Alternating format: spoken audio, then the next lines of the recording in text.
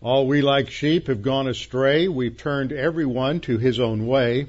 But the Lord has laid on him the iniquity of us all. For all have sinned and fall short of the glory of God. But God demonstrates his love toward us in that while we were yet sinners, Christ died for us. Jesus said, I am the way, the truth, and the life. No one comes to the Father except by me. To Martha he said, I am the resurrection and the life. He who believes in me, though he were dead, yet shall he live. And whosoever lives and believes in me shall never die. Do you believe this? Before we begin our study of the Word this morning, let's go to the Lord in prayer. Our Father, we're thankful for this time together that we may come and study your Word in freedom. We're thankful that we have a nation that still honors the Constitution and the Bill of Rights, that we have freedom to gather, freedom to assemble, freedom to preach, proclaim, to teach your word, to believe as we will, and without government interference. Father, we pray that this might continue. We continue to pray for government leaders that you might restrain the evil influences upon them, and that you might restrain their hands in doing that which further diminishes the freedom that we have. Father, we pray that you would raise up men and women who can lead this nation and who will have clear thinking and not be self-serving, but servants of the people and servants of the law. Father, we pray for us this morning as we study your word, that we might be challenged by what we study, that we may gain a greater understanding and appreciation of who our Savior is and the role and the significance of that role in our salvation. And we pray this in Christ's name. Amen. I have always loved going to movies. Ever since I was a kid, I loved going to movies, and until, I don't know, maybe the last decade, the movies really haven't been quite up to par. But one of the things I always loved about going to see a movie at the movie theater was to see the previews of coming attractions, to watch all the trailers, to find out what was coming out, especially if I knew something was coming out that I was anticipating. Then I could finally see what they had done with it and whether it looked like it might be a good film or not. And so I've always loved those previews of coming attractions. Well, that's what we get in this passage today, is a preview of the coming attraction at the end of chapter 16, and then we get a trailer that covers the first part of chapter 17, focusing on the future kingdom. And it is a snapshot for us, as it were, of what the kingdom is going to be like, just a foretaste of the kingdom. And Jesus is giving this to his disciples to strengthen their faith, give them a little more understanding of what is taking place, reinforcing what he has taught since Matthew 13, that the kingdom is not going to come now. The kingdom is not here in any way, shape, or form. There's not a spiritualized form of the kingdom. There's not a mystery form of the kingdom, as I've taught. The kingdom is future. The kingdom was a literal, physical, political kingdom that was going to be on the earth. Jesus would be reigning from a literal throne of David in a literal Jerusalem. And this was what was prophesied in the Old Testament. It's very, very clear that this was what was to come. And this is what was offered by John the Baptist, and then by Jesus, and then by his disciples to the Jewish people. But we reach that climax in chapter 12 when the leaders of Israel rejected Jesus, said he performed his miracles in the power of Beelzebul, attributed his power to Satan, and at that point Jesus announces that they've committed this blasphemy against the Holy Spirit, which is the rejection of the kingdom, assigning the power of Satan to the Messiah, and that from that point on, the kingdom was never offered to Israel again prior to the crucifixion. Now, it's going to be reoffered in Acts, but at this point, there's no reoffering of the kingdom. The kingdom is postponed, and it isn't going to come. And last time we looked at this, and we saw that in the build-up to what occurs in chapter 17 really starts in verse 13 of chapter 16, kind of the end of the previous section where Jesus is training his disciples. And it culminates at that situation that occurs in Caesarea Philippi. And Jesus is teaching, and what Matthew is focusing on in this section from Matthew 16:13 through the episode where Jesus says, "Who do men say that I am?" and dealing with interacting with Peter's answers that you're the Messiah, the Son of the living God, to the Jesus' next statement related to his coming crucifixion, and that it's necessary for him to be to suffer many things from the elders and chief priests, and to be killed, and then to be raised on the third day, which they still couldn't get their minds around at all. They just couldn't grasp that. And Peter steps in and makes a fool of himself. It really is a good thing that we have Peter, because most of us can identify with him, because we sort of make spiritual fools of ourselves every now and then. And so if it weren't for Peter, we would think we were in real trouble. But there's that interaction between Peter and the Lord. And then the Lord tells them again that he is going to be going to the cross, sets forth a condition for discipleship, not salvation. Every person who believes in Jesus Christ receives a free gift of salvation. We don't do anything to earn or deserve it.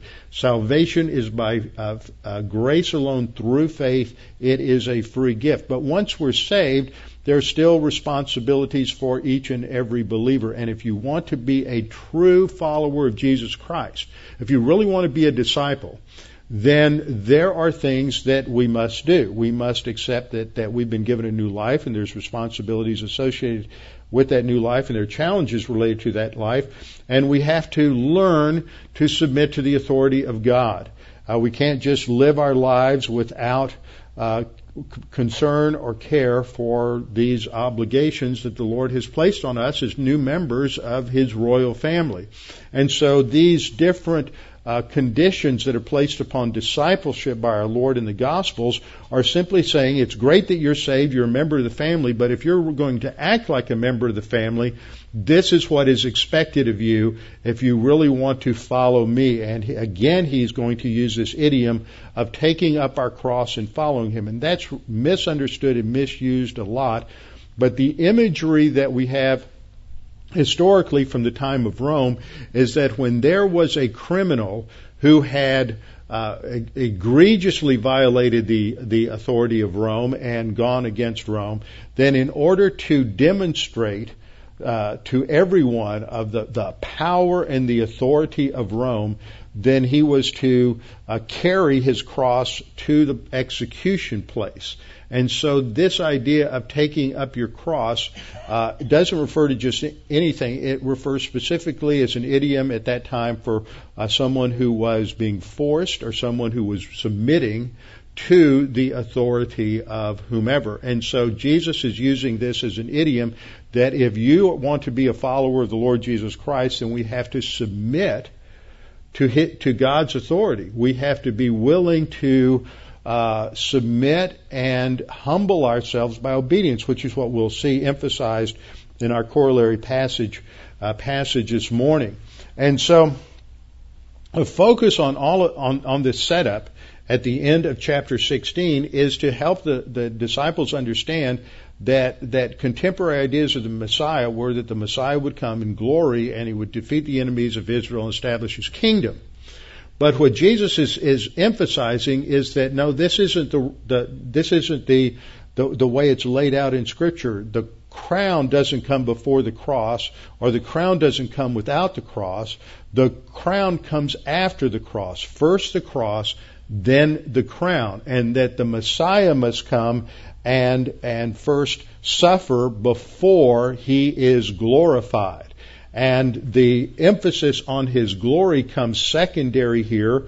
We see it mentioned in verse 27, for the Son of Man will come in the glory of his Father with his angels. That's, as I pointed out last time, that's the first clear statement that there's going to be a suffering and death, that's verse 21, followed by another future coming, and that's verse 27. And so in this section, getting into the first part of Matthew 17, we're going to see the teaching on the glory of the God-man. The place where this is taking place is in the north of Israel. Jesus has taken his disciples, according to Matthew 16:13, up to Caesarea Philippi. It's basically a Roman city, but it's was built there to honor Caesar by Philip the Tetrarch, one of the sons of Herod. And as I pointed out last time, it's a great backdrop where Jesus is using the natural surroundings to teach a doctrinal point. And so he's emphasizing this huge rock escarpment there, and then there's a play on words with Peter the rock, and on this rock I will build my church. But he's just playing off of the surroundings. And then the big dark hole you see on the left in the back was opened into a huge chasm, and at that time there was a Roman temple there to the god Pan, and that was thought to be the gates of Hades. So you can see as you read through this, if you can understand the passage without knowing the physical surroundings, but once you understand the physical surroundings, it kind of opens up the dialogue a little bit. So Jesus emphasizes that the next thing on the timeline is that he's going to suffer, that he's going to be arrested, he's going to be tortured, he's going to be crucified and killed, and then he's going to be buried, and then he will be raised on the third day. But they just don't hear that. Peter doesn't hear that, and he just says, no, Lord, none of this can happen to you, at which point Jesus says, you're taking Satan's role, you're operating on human viewpoint, and you have to get with the plan. And he harshly rebukes him for that. And of course, then Jesus goes on to talk about those who truly follow him must be willing to take up their cross, deny themselves, quit living life for yourself, live it for the Lord, and follow him. And then he gives a one-line, a tagline in verse 28, which gives a bit of a preview of coming attractions right now. And he says, surely I say to you that there are some standing here who shall not taste death until they see the Son of Man coming in his kingdom.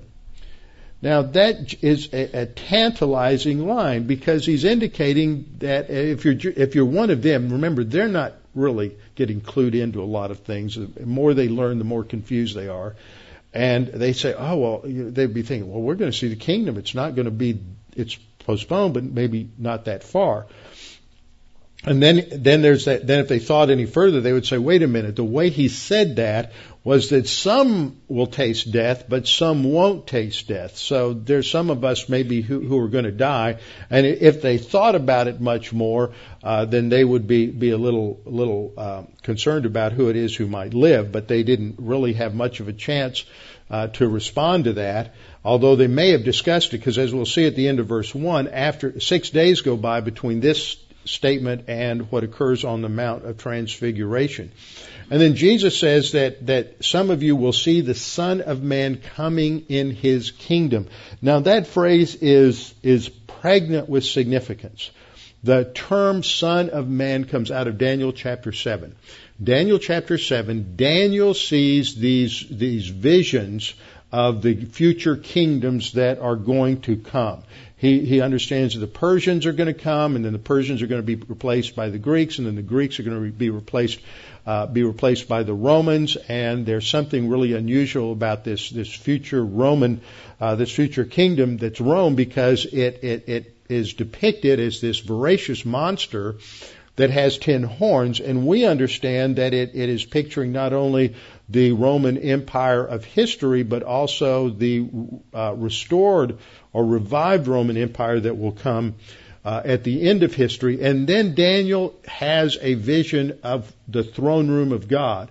And in the throne room of God, he sees the Son of Man. And that title, Son of Man, emphasizes the humanity of this figure. And the Son of Man is the Messiah. This is a messianic title. It's Jesus' most favorite, most common term to describe himself. Again and again and again, he refers to himself as the Son of Man.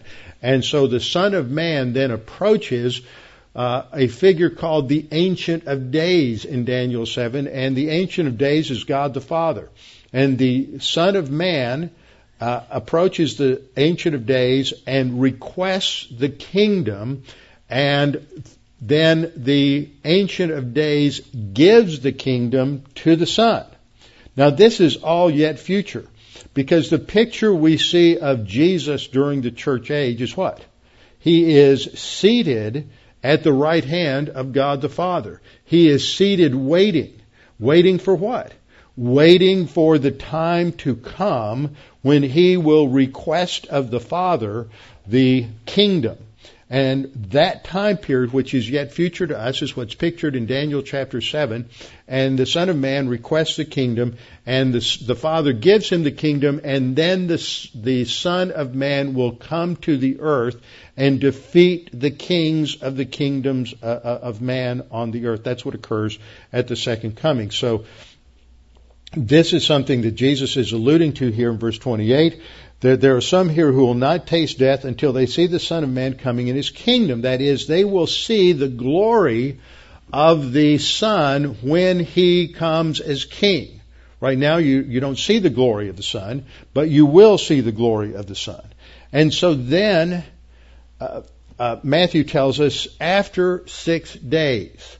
Now, what went on during that 6 days, we don't know, but Jesus was continuing to teach His disciples many things and probably answering many questions, but they're still probably in that same area of Caesarea Philippi. They could have started headed south, so we're not sure, but they spent those 6 days, and they're still north of the Sea of Galilee before they head south towards Jerusalem. So after 6 days, then Jesus took Peter, James, and John, his brother, and they takes them aside and takes them up on a high mountain by themselves. Now, this is the most intimate circle among the disciples for Jesus. James and John are the sons of thunder, they're brothers, and then there's Peter. Peter seems to be the one who's got the mouth on him that speaks up for the disciples most, but he takes those three with him, and he's going to take them aside for a special revelation. They are going to get that preview of coming attractions. They're going to see just a foretaste of the kingdom. And that's what's described briefly, introduced to us in verse 2. He was transfigured. Jesus was transfigured before them. His face shone like the sun, and His clothes became as white as the light. The verb here is metamorphao, which is where we get our word metamorphosis. It means a complete transformation. So Jesus is completely transformed. He doesn't become something else. I think that's important to understand. He is still who He is. He's the God-man, but suddenly it's like this veil is removed and His glory shines forth. And this is the background to understand this, and what is going to be said in the next 7 or 8 verses is critical to take some time and go through an understanding of what the Bible teaches about Jesus as the God-man, what is called the hypostatic union, the union of two substances in one person. So that's what we're going to look at this morning. While you're turning in your Bibles to Philippians chapter 2, I'm going to put this picture up here on the screen. This is a picture of Mount Hermon. This is the highest mountain in Israel. They do have a ski area up there, so they have skiing up there all winter. But this is located just to the northwest. And if you're standing at Caesarea Philippi there, those of you who've been to Israel remember this. If you're standing there, you can just look up to the northeast rather, and you can see Mount Hermon. It just stands out. But this is the traditional site of the Mount of Transfiguration, but it could have been any number of smaller rises that are there up on the Golan Heights. I remember a couple of times when we've been there. The Golan Heights are it's actually where this picture is being taken from. It's just right there near the base of Mount Hermon. There's a number of hills and smaller mountains, and many of them look like they've grown hair. You know, you can just imagine. Have you ever seen the head of an elephant and all this really thick little spiny hair that grows up there? That's what these mountains look like, because they're covered in antennas for satellites and for radar and all kinds of things, because the Israelis have to keep up with everything that's going on, because this is right on the Syrian border. So there's a lot of these different places there. So this is the traditional site of the Mount of Transfiguration, but we really don't know if that's the actual site or not. Now, when we think about the hypostatic union, what I want to remind us of is that when you go back into the Old Testament and you look at all of the messianic prophecies, there are basically two things that are emphasized in these messianic prophecies. Some of them pull them together in one, but most of them emphasize one or the other. The first is a stream that emphasizes the fact that this Messiah is divine. For example, Isaiah 9:6, he's called a mighty God. He is called Emmanuel. In Isaiah 7:14, he is God with us. A number of other places emphasize the deity of the Messiah. And then you have another stream that emphasizes his humanity, that he is also a man. He is the son of David. He is a descendant of David. So that makes him a genuine humanity. He is born of a virgin. So there's a human birth there. So these two were not clearly understood by the prophets of the Old Testament or even at the time of Christ, because they sometimes, and in some of the interpretations in Judaism, they saw two messiahs. Okay, they had two different messiahs. So this was somewhat confusing, but when we get to the New Testament, it's very clear that Jesus is the God-man Messiah. You have deity united with humanity in one person. That's the essence of this term, the hypostatic union. Now, the critical passage to look at on this, and the central passage, and one of my favorites to study, is in Philippians chapter 2. It's been some time since we've looked at this in any detail, so I thought we would take a little more time to do that this morning and to understand the hypostatic union. Now, the context is there's a little bit of divisiveness and a little bit of a conflict going on in the church at Philippi. Not a whole lot, but there's a little bit. And the problem always is arrogance. When two people disagree over something, it's always arrogance. And when you disagree with each other in a marriage, arrogance is lurking somewhere. When you disagree with a coworker, you disagree with a friend, arrogance is always lurking behind everything. And so what Paul is emphasizing here is the necessity of humility in human relationships. The necessity of humility. And humility is a poorly understood concept today. Humility, as it's expressed in this passage, is submitting to authority. Moses was called the most humble man in the Old Testament. Not because he was just walked over by everybody, because Moses certainly wasn't. He exuded authority, and he led 3 million Jews through the wilderness for 40 years, but because he was submitted to the authority of God. That is the essence of humility, and that's exactly what we see in this particular passage. But in giving this illustration, the Apostle Paul wants us to understand how this is exemplified in the person of the Lord Jesus Christ. So it begins with this command to have this attitude in yourselves, which was also in Christ Jesus. In other words, he's saying if you're going to have a ministry, if you're going to walk with the Lord, if you're going to go anywhere in your spiritual life, then you need to develop this humility. You need to be able to think like Jesus thought. You need to have a mental attitude like Jesus had. And the word that he uses here is the Greek word phroneo, which means to think or to reason or to have a certain mental attitude or mental outlook. You need to be characterized by this Christ-likeness in the way you look at life. That we are here not to impress people with who we are, but as believers in Christ, we're here to impress people about who Jesus Christ is. And he is to be the focus. So he says, have this attitude or this mentality in yourselves, which was also in Christ Jesus. Now, well, okay, Paul, what exactly is that attitude that you're talking about? What exactly do you mean here? And he goes on to explain this in the next verse. He says, who, that refers back to the Lord Jesus Christ, who, although he existed in the form of God, did not regard equality with God a thing to be grasped, but made himself, in verse 7, of no reputation, taking the form of a bondservant and coming in the likeness of men. Now, those two verses really nail down what is meant by the hypostatic union. He's fully God, undiminished deity. He's eternally God in all of his essence, and then he adds to that humanity, so that he becomes a genuine, true human being. so that he doesn't lose any of his deity, but he adds to it humanity.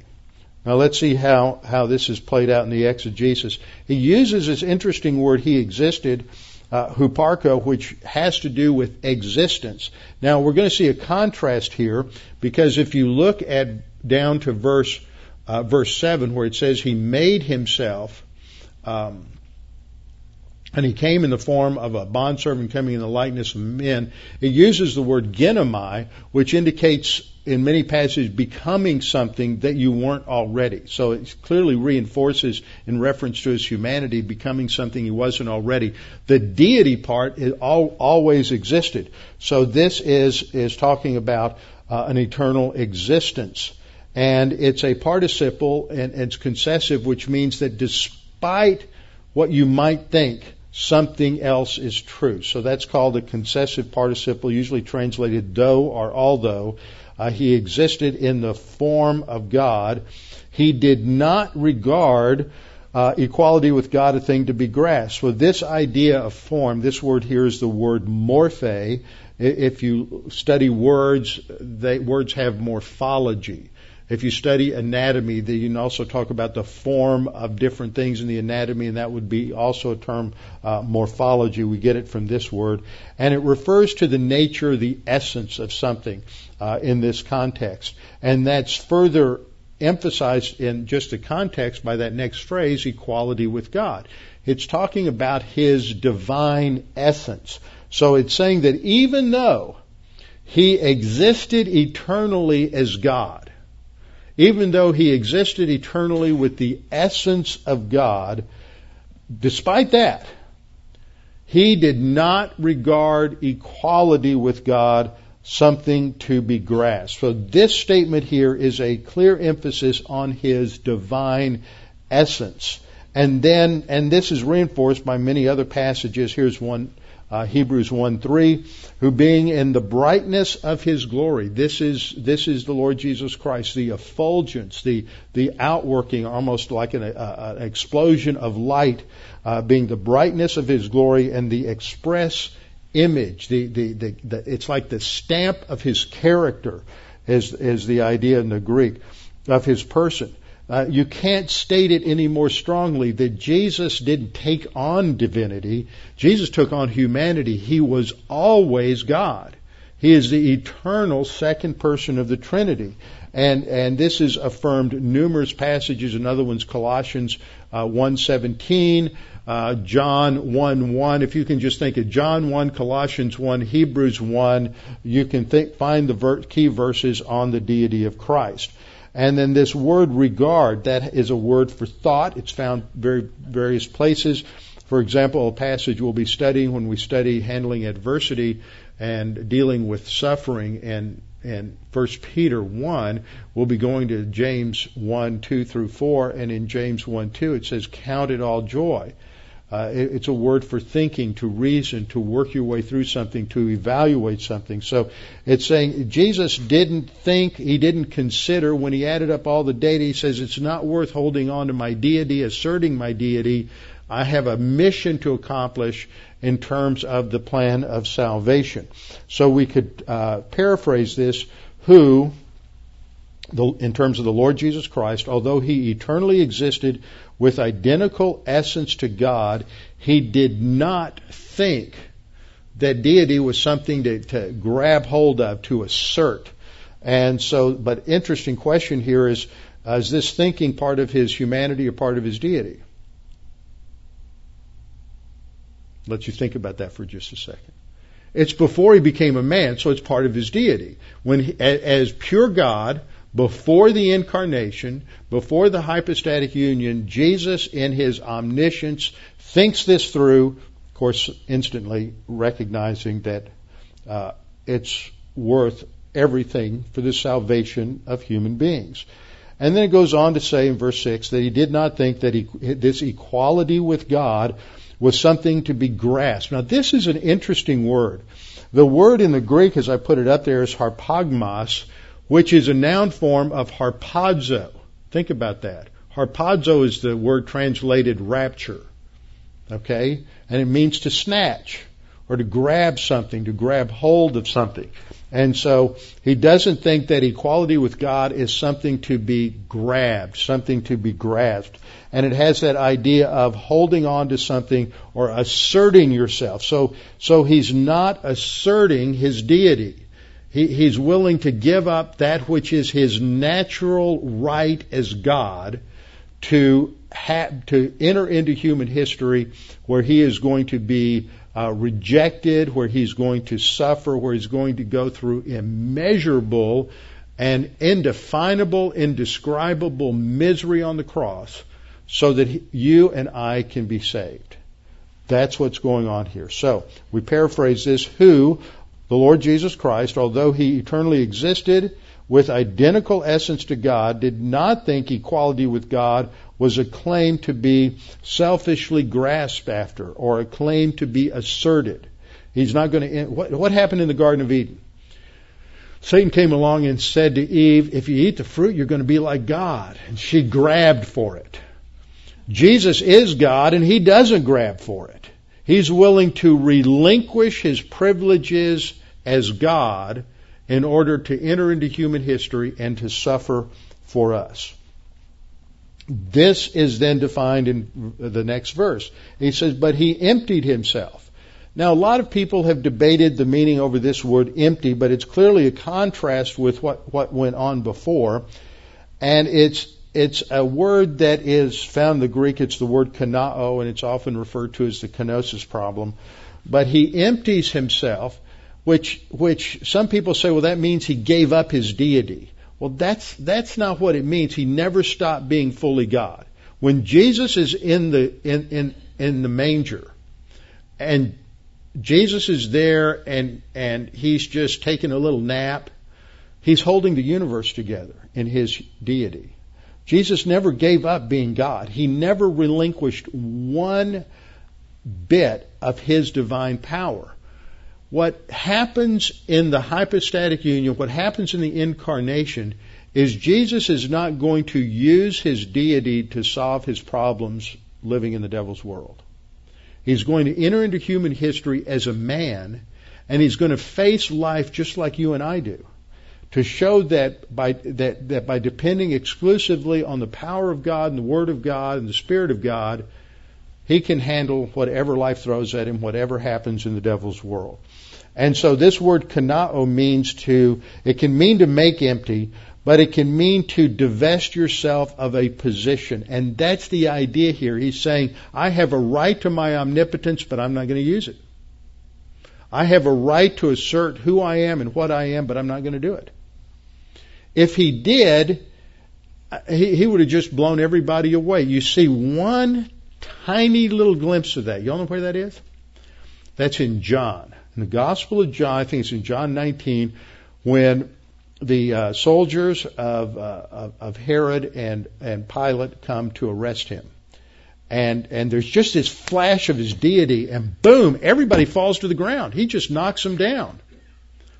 And then they all get up and think, what in the world just happened? And then Jesus just says, okay, I'm yours, take me along with you. So that just it. He could have just totally destroyed them. They could have just vanished, lost their existence right there on the spot. But he doesn't assert his authority. He is going to submit, as it were. So he empties himself. Now, how does he do this? And that's really important, because these next two lines, taking the form and being made, are participles that describe the means. This is how he emptied himself.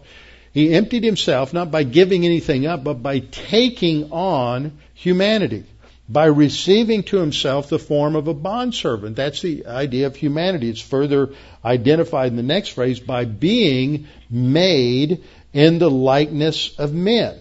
And so again, this is the idea, the verb here for being made is the word genomai, which indicates that he's going to become something he wasn't before. So he empties himself by receiving the form of a servant. That's the same word that's used earlier, being in the form of God, the essence of God. Now he's going to take on the essence of servant. So this refers to his immaterial nature, as well as the next word, likeness, at the end refers to his physical nature. So he has his true humanity in terms of his physical body and in terms of his soul and spirit, his makeups. Because one of the early heresies in the early church was he was physically, he had a human body, he had a human soul, but he had the divine spirit. Well, that doesn't really make him fully God or fully man. And that heresy was rejected very early on. So he takes on the form, that is the essence of a bondservant, and he is made in the likeness of men. So what we see here is this contrast. So he existed in the essence of God, as I paraphrase this, but he emptied himself by receiving the essence of a bondservant. He divests himself of the right to emphasize his deity. He doesn't get rid of it. He's still fully God. That's why you have these miracles, such as the changing the water into wine, to show that he's still God. He walks on the water to show that he's God. He's in control of creation.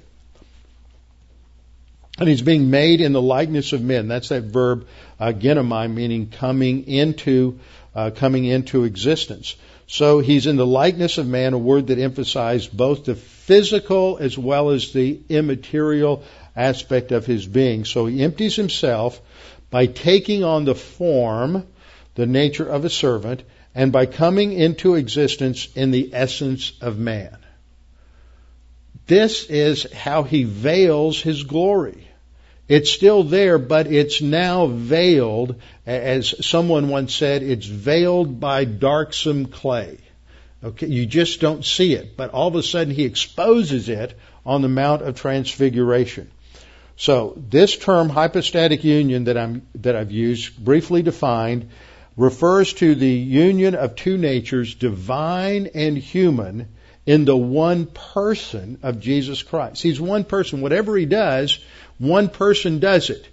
He doesn't have a humanity that does X and a deity that does Y. That's a split personality. He's one person, one person, Jesus Christ. But you can say that because he changed the water into wine, that shows he's fully God. When he thirsted, that shows he was fully man. When he was tired, when he was weary, when he hungered, that showed that he was fully man. When he walked on the water, that showed he was God and he had control over his creation. So those things indicate the two natures that are there, but there's one person who does everything. And those natures are inseparably united without loss or mixture of separate identity. So he doesn't blend together. If he blended together, he wouldn't be fully God and fully man. He would just be this mix of something that was not either. It would be a new entity. Without loss or transfer of properties or attributes. So his attributes don't leak onto the other side. And the union is personal and eternal. A lot of people don't catch that. It's eternal. That means 1 billion years from now, Jesus is still going to be in a resurrection human body with scars. That will always be there. He will always be humanity. That is always going to be part of his makeup. So he is undiminished deity and true humanity united in one person together. So he's found in appearance as a man, and he humbles himself. I'm just going to skip through this for sake of time. His appearance as a man indicate that he's truly human again. And he humbles himself. This is this word in the Greek meaning he submits to authority. He's not asserting his own rights. That was a big deal in ancient Greece. You were a weenie and a wimp if you didn't assert your own rights. You have to learn to be assertive. They majored in assertiveness training in Greece. But not the Bible. The Bible says if you're truly humble, you don't assert yourself over against another, especially if they're in authority. So he humbles himself how? By being obedient to the point of a cross. See, humility is submitting to the appropriate authority when it's time to submit to that authority. That's what humility is. It recognizes your place in that authority chain. He humbles himself by becoming obedient to the point of death, even the death on the cross. So in verse 9 he says, "For this reason God highly exalted him and bestowed on him the name which is above every name." This is the glorification of the Lord Jesus Christ. But his glory comes after the cross. And verse 10 and 11 says, "At the name of Jesus, every knee should bow, those in heaven, those on the earth, and those under the earth, and that every tongue should confess that Jesus Christ is Lord, to the glory of God." Glory comes later. But what happens in Matthew is that Jesus is going to give a preview of these coming attractions to his disciples, and it is something that they will never forget. Peter will refer back to this in 2 Peter. That we didn't follow cunningly devised tales. We saw him in his glory. They were eyewitnesses of that.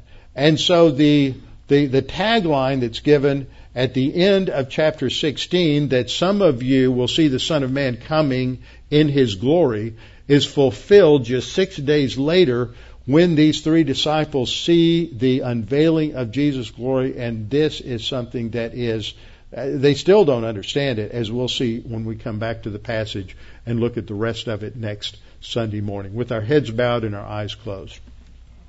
Father, thank you for this opportunity to study your word, to be reminded that Jesus is who he claimed to be, that he is the promised and prophesied Messiah of the Old Testament, the one who would come to save us from our sins, who would die in our place, and as Isaiah 53 said, he comes to make us righteous and to justify many. And it is by trusting in Jesus alone we have justification before you, not on the basis of our works, but on who Jesus Christ is. His righteousness becomes our righteousness. Father, we pray that you would make this clear to anyone who is here this morning, who is uncertain about their eternal destiny, perhaps confused, that you would make this sure and certain for them that Jesus died on the cross for your sins, and by trusting in him and him alone, you can have eternal life. Father, we pray that you would challenge the rest of us, for we need to come to understand that that future glorification is our glorification, and that we live today in light of that future glorification, in light of eternity, and that we need to learn, as Jesus demonstrated, that he humbled himself by obedience. We need to do the same thing if we are going to grow and mature in Christ, that we need to take up our cross daily. We need to be willing to submit to your authority day in and day out, that you might mature us, because you don't use babies to fulfill your plan. You use mature believers, and we need to grow to maturity, and we pray this in Christ's name. Amen.